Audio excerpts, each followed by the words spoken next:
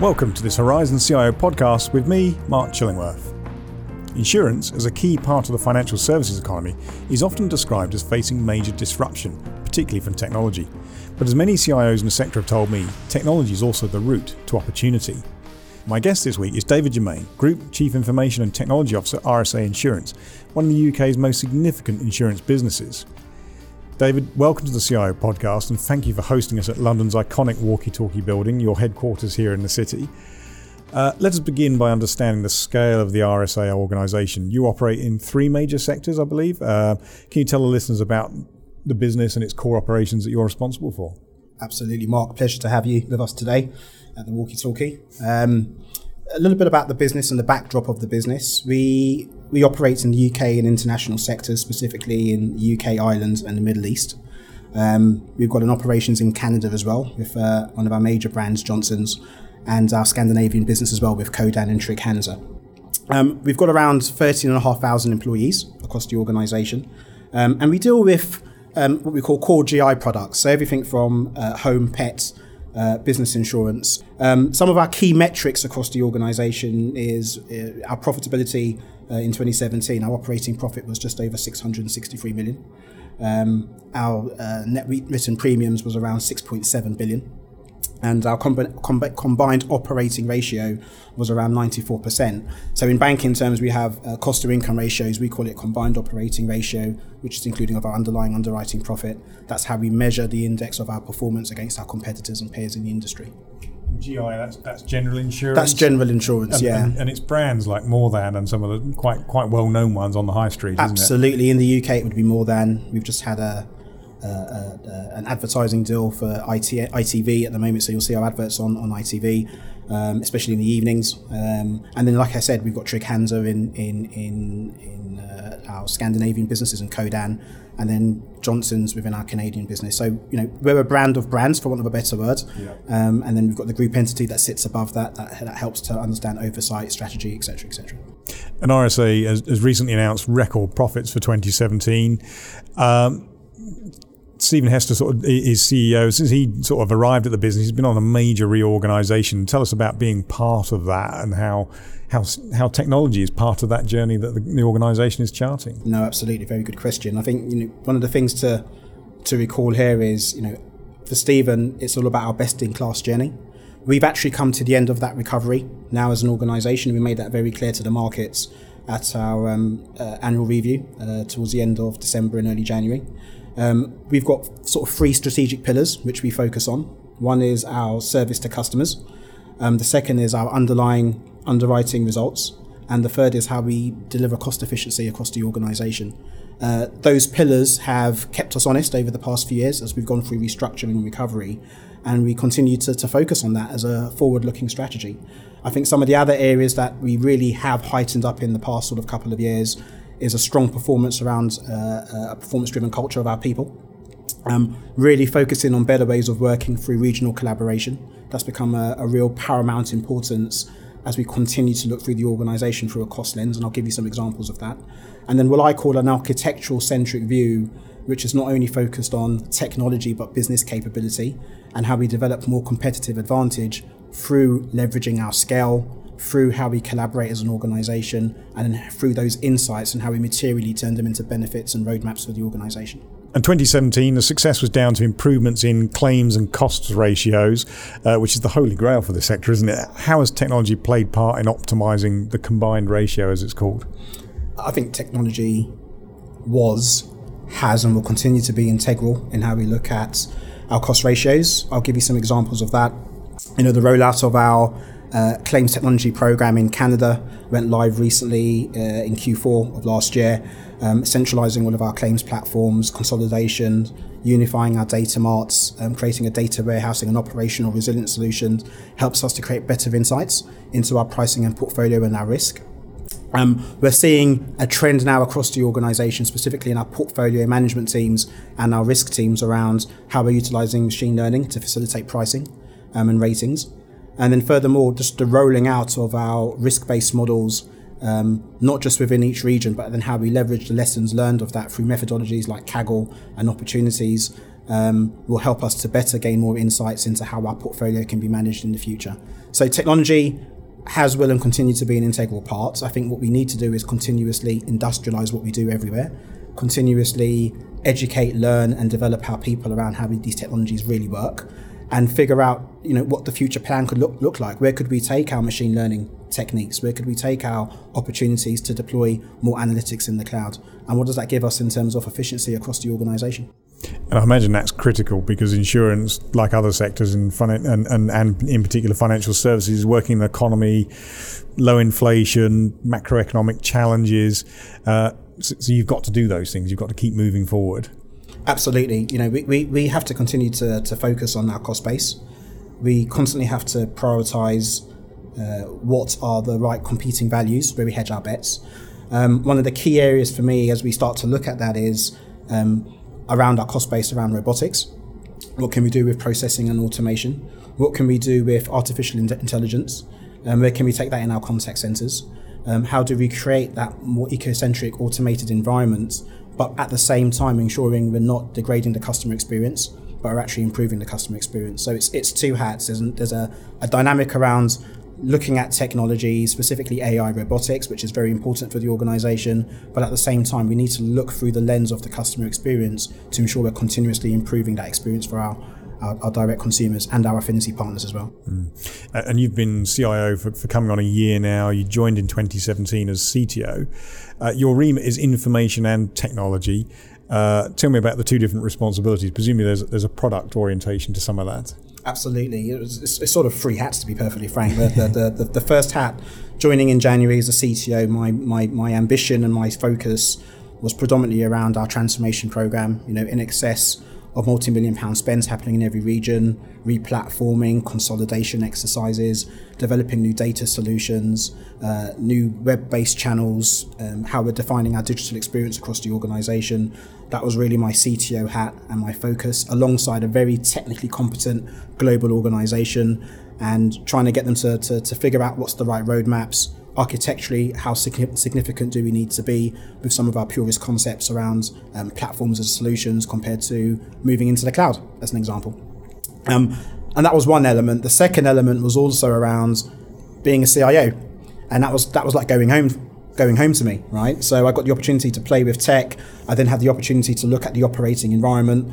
And again, what the senior executives and the board asked of me in that role is a couple of things. One is around getting a good understanding of the operating environment, where we spend money, how we spend money, how do we control that investment, and what are the benefits and outcomes we get for it. The second is the challenge around our people and capability. As we've moved into the ITO space and the BPO space, understanding our intellectual property, what we should have in-house, what we should be outsourcing, what's the benefits associated to that, and how do you balance that? And then that's coupled with our cyber and compliance and technology risk agendas, and a predominant focus on understanding our risk appetite, our risk profile as an organization. Technically, where should we be investing to remediate? Technically, where should we be investing for tools of the future? And as we go through that transformation, having a very clear glide path for the organization in terms of operational stability, operational resiliency, and how we manage our infrastructure on a day-to-day basis. So the CIO and the CTO hat have been tightly coupled from my perspective. The further strands which I'm trying to bring out and we're teasing out is around innovation. Yeah. And we all talk about artificial intelligence, we all talk about cognitive analytics, we all talk about connected insurance. The key for me is use cases that can be industrialized across our business where it makes sense. We're never going to be bleeding edge as an organization. That's not something which we prescribe to. But what we are looking at is becoming fast followers and working with great insurtech partners, understanding what they're doing, how they're bringing that to life for mid-tier organizations, for our customers, for our affinity partners, and looking at from an architectural perspective where that would plug into our business process.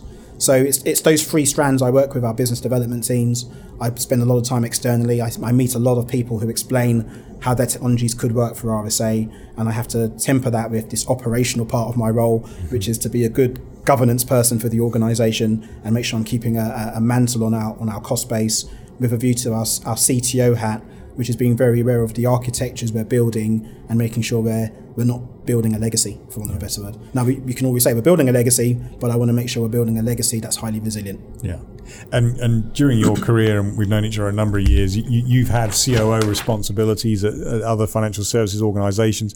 How important is it, that understanding of what is always a deeply process-orientated industry? Yeah, it's paramount. I think that the CIO role, as we all know, has changed over the years. There was a time when CIO had to be technically extremely savvy. We've seen in recent years CIOs come out of the business because we wanted more of a business acumen, finance hat on the role due to the cost base. We're now seeing this digital operating enterprise type leader come to the table who's either worked in the business, been responsible for operating teams, understands the impact of technology and how it can improve not just the underlying operating profit of the organisation, but clearly improve our touch points with our customer. And at the same time, that ecocentric technology view, where you really have a good understanding of the technologies that are out there and how it can adapt and integrate into your architectures that you're creating, or your legacy architectures as well, because there's not always a need to create something new. So, my historical COO hats held me in good stead in this role. It's another string to my bow, working with teams, meeting different cultures within the organisation, getting close to the application end user state, which I still enjoy and I still do. My road shows, I don't think I'll ever give that up. I'll be surprised if any tech leader does. And it's definitely part of the way forward. Yeah, you've touched on machine learning and AI. Tell me about how RSA is trying new methods, trying to change the way it works, bringing in digital processes inside the organisation. Yeah, no, that's a good question, Mark. I think we're a 300-year heritage organisation with a fantastic customer base and a great reputation in the market. That's a big positive for the organisation, but it also comes with cultural challenges. If I look at, and I'll give you some anecdotal examples, if I look at our UK business, just deployed a major policy lines platform across a 3-year roadmap for our UK business, working with one of our major building societies. Fantastic efforts from the team. And now we're looking at how we can industrialise and roll that out at scale, moving into more of a DevOps environment. So that's very new for our organisation, coming out of a real waterfall technology state. If I take other examples in our Scandinavian region, they've got teams now which are fully agile. They're into 25 agile teams across the organisation, which is Denmark, Sweden, Norway, which is fantastic. They're deploying assets on a 6 to 8 week cycle if they choose to. But more importantly, they're really working at changing the mentality, the culture, how the exec work, how the deployment teams work, using cloud-based technologies, which is, again, very beneficial when you're working in an agile environment. So I'm very keen to look at how we can learn and leverage that in other parts of our organisation. And then in our Canadian region as well, again, we're embarking on some new platform replacements that will be done in a full agile DevOps methodology, working in a SaaS environment. And again, we can leverage scale, we can learn from each other to look at how we improve that. And that's on top of just dealing with our customers as well. So I've personally sat in customer advisory boards now where we've had customers at the table talking about our processes, learning of our processes, how we can do things better, getting suggestions from them, which then feeds back into the pipeline of work, and then we'll hit some sprint team or agile team somewhere across our value chain. So we will be extinct if we don't develop more agile ways of working, in my opinion. And it's great to see we're doing that across our investment base. And presumably you're seeing that customer base change in terms of they're becoming more digitally savvy and want different things. Absolutely. We looked at a while ago at the age demographic of who we trade with, who we interact with. And, there is a need now to have an omni-channel approach. People want to see their policy information real time. People want to be able to quote just not off aggregator sites, but directly through our web channels as well. People want to have text-based messaging, web chat instances and messaging and protocols as well. There's a real need to create that omni-channel experience depending on the demographic that you're trading and you're servicing. So you've told me you're moving to DevOps, you're working in Agile in various ways. Presumably the IT operations are changing significantly. Does that mean your suppliers are changing? Have you got a different framework of people working with you? Yeah, what we've seen is we've been very fortunate. We've always worked with top tier SI organisations across RSA Group. Yeah. I think they've had the knowledge, they've had the teams. We've not always been in a position to invest in new ways of working and new technologies. The investment cases were put out there 3 years ago. The roadmaps have been put out there. What we're now asking of our SI providers is to help us change and adapt. And we're doing that. If I think about the construct of my organisation, we have 650 permanent technologists across RSA Group, 170 additional are contractors, and then we've got a number of top-tier SI providers. What we ask of them is to help us to learn, help us to upskill as we introduce new programs into the organisation and new technologies, and then we start to build out our centres of excellence and our communities of practice within each region and within group to support and enable new problems to solve for the organisation. And that's in addition to how we deal with our infrastructure and how we deal with our end-user computing as well. So you're taking them on the same journey that you're taking yourselves on, by the sounds of things. Absolutely, and that's what we ask of them. And in some of it's partnership, in some of it we find we're leading the way, especially in some of our geospatial technologies. In other aspects, we are, we're working and listening and using them as train the trainer type approach. Yeah. Looking ahead, the latest wave of technologies will have a major impact on the insurance sector. Let's focus on the personal insurance business. Is the connected home, the connected car, something that you and your organisation are focused on? Is it a reality that's going to impact things very soon? Yeah, I think it is, Mark. And if I take a step back and look at our telematics proposition, we've got a leading market brand telematics proposition in the UK. Our business development leaders in the UK are highly focused on connected insurance. We have proof of concepts out at the moment around Escape for Water, which is one of the biggest claims you can get in the UK, and we're looking at sort of bot technologies and sensory-based technologies in the IoT space that can support that, working with InsurTechs and other software houses. So IoT connected insurance is in our pipeline. Again, as I said earlier, we're never going to be bleeding edge, so we're going to be fast followers. But what we absolutely have to do is create architectures that allow us to very quickly integrate API solutions, working with third-party providers and other data sources. That's how we see the road ahead for this organisation. But we're very aware that connected insurance is a disruptor. And as we provide new services, there'll be an expectation from consumers that we have these bolt-on services that add to our product proposition. So we have to be in the race. And I imagine the biggest change for the business is actually there's connected home, connected car is a different type of risk. You're a risk-orientated business. You assess risk and insure against it. A connected car, the risk is entirely different to assessing me as a 44-year-old driver of a rather average car. Absolutely, and what we're seeing is, and I'll take a step back and take a technology answer to that. If you think about cloud computing as an example, very different paradigm to free-tier distribution architectures on premise, which we were all evolving through the 90s as an example, right? In an object-orientated environment, what we're now seeing is new risks appear through cloud providers and how we develop an ecocentric environment and ecosystem working with those cloud providers. We're also seeing through how we change our assurance models to manage those cloud providers, because the risk subtly changes in terms of the profile for the organisation, and how we then need to upskill our teams to start to think about how we can work with these new technologies in a evolving and a very rapidly changing environment for the insurance sector. So you're right, if I take a back step of just the pure consumer risk, just how we manage the risk in technology and how we think about the risk is completely different today as it was 10, 15 years ago when I was sort of a software development manager dealing with development teams. Yeah. And not only is the risk changing, but the entire business model is changing. The More Than organisation worked with agencies such as Flux to creatively think of new models. I had the luxury of seeing some of that 18 months, 2 years ago. Is it as an organisation that still managed to do that, to continually rethink itself, rethink how the customer, that was the project I saw, would approach them? Yeah, but we're constantly having a healthy tension and debate around, I would call it our digital agenda and our digital operating models, how we improve the customer experience. We constantly bring hypotheses to the table around what our customers would want to see from us, working with them directly and working through insights we get from our data.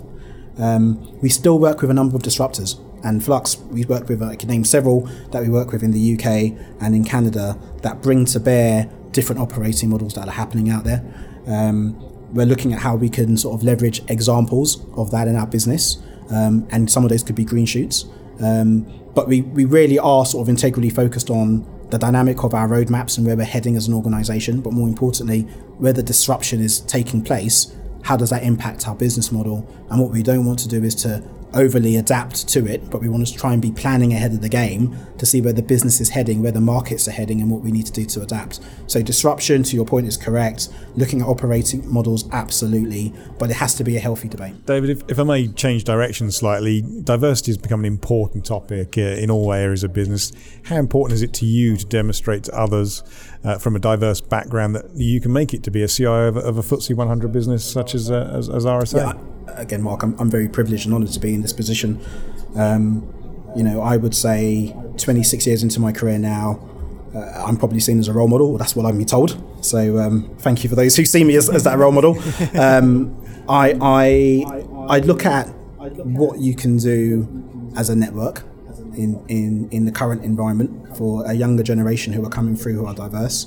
I would look at your personal performance, your personal development, which is paramount. That gives you the credibility. And I would say to anyone who is in that position to focus on a few core things. Focus on your strengths. Make sure the organisation can see there's a need for you and what you're adding in terms of value. I would say focus on your development needs as well and your weaknesses. Constantly make that a core exercise that you reflect on, you ask for feedback on. I would say broaden your network, be cultural, be diverse, don't be scared to speak up. Organisations want to hear that, that's why they've hired you. And to make sure you've got great mentors around you. I've had all those things in my career and what I would call some serendipity, a bit of luck as well. I like to think, even today, 26 years in, some call me a veteran of technology. I don't really feel like a veteran, but that's what they say. I still feel I need to focus on all those things.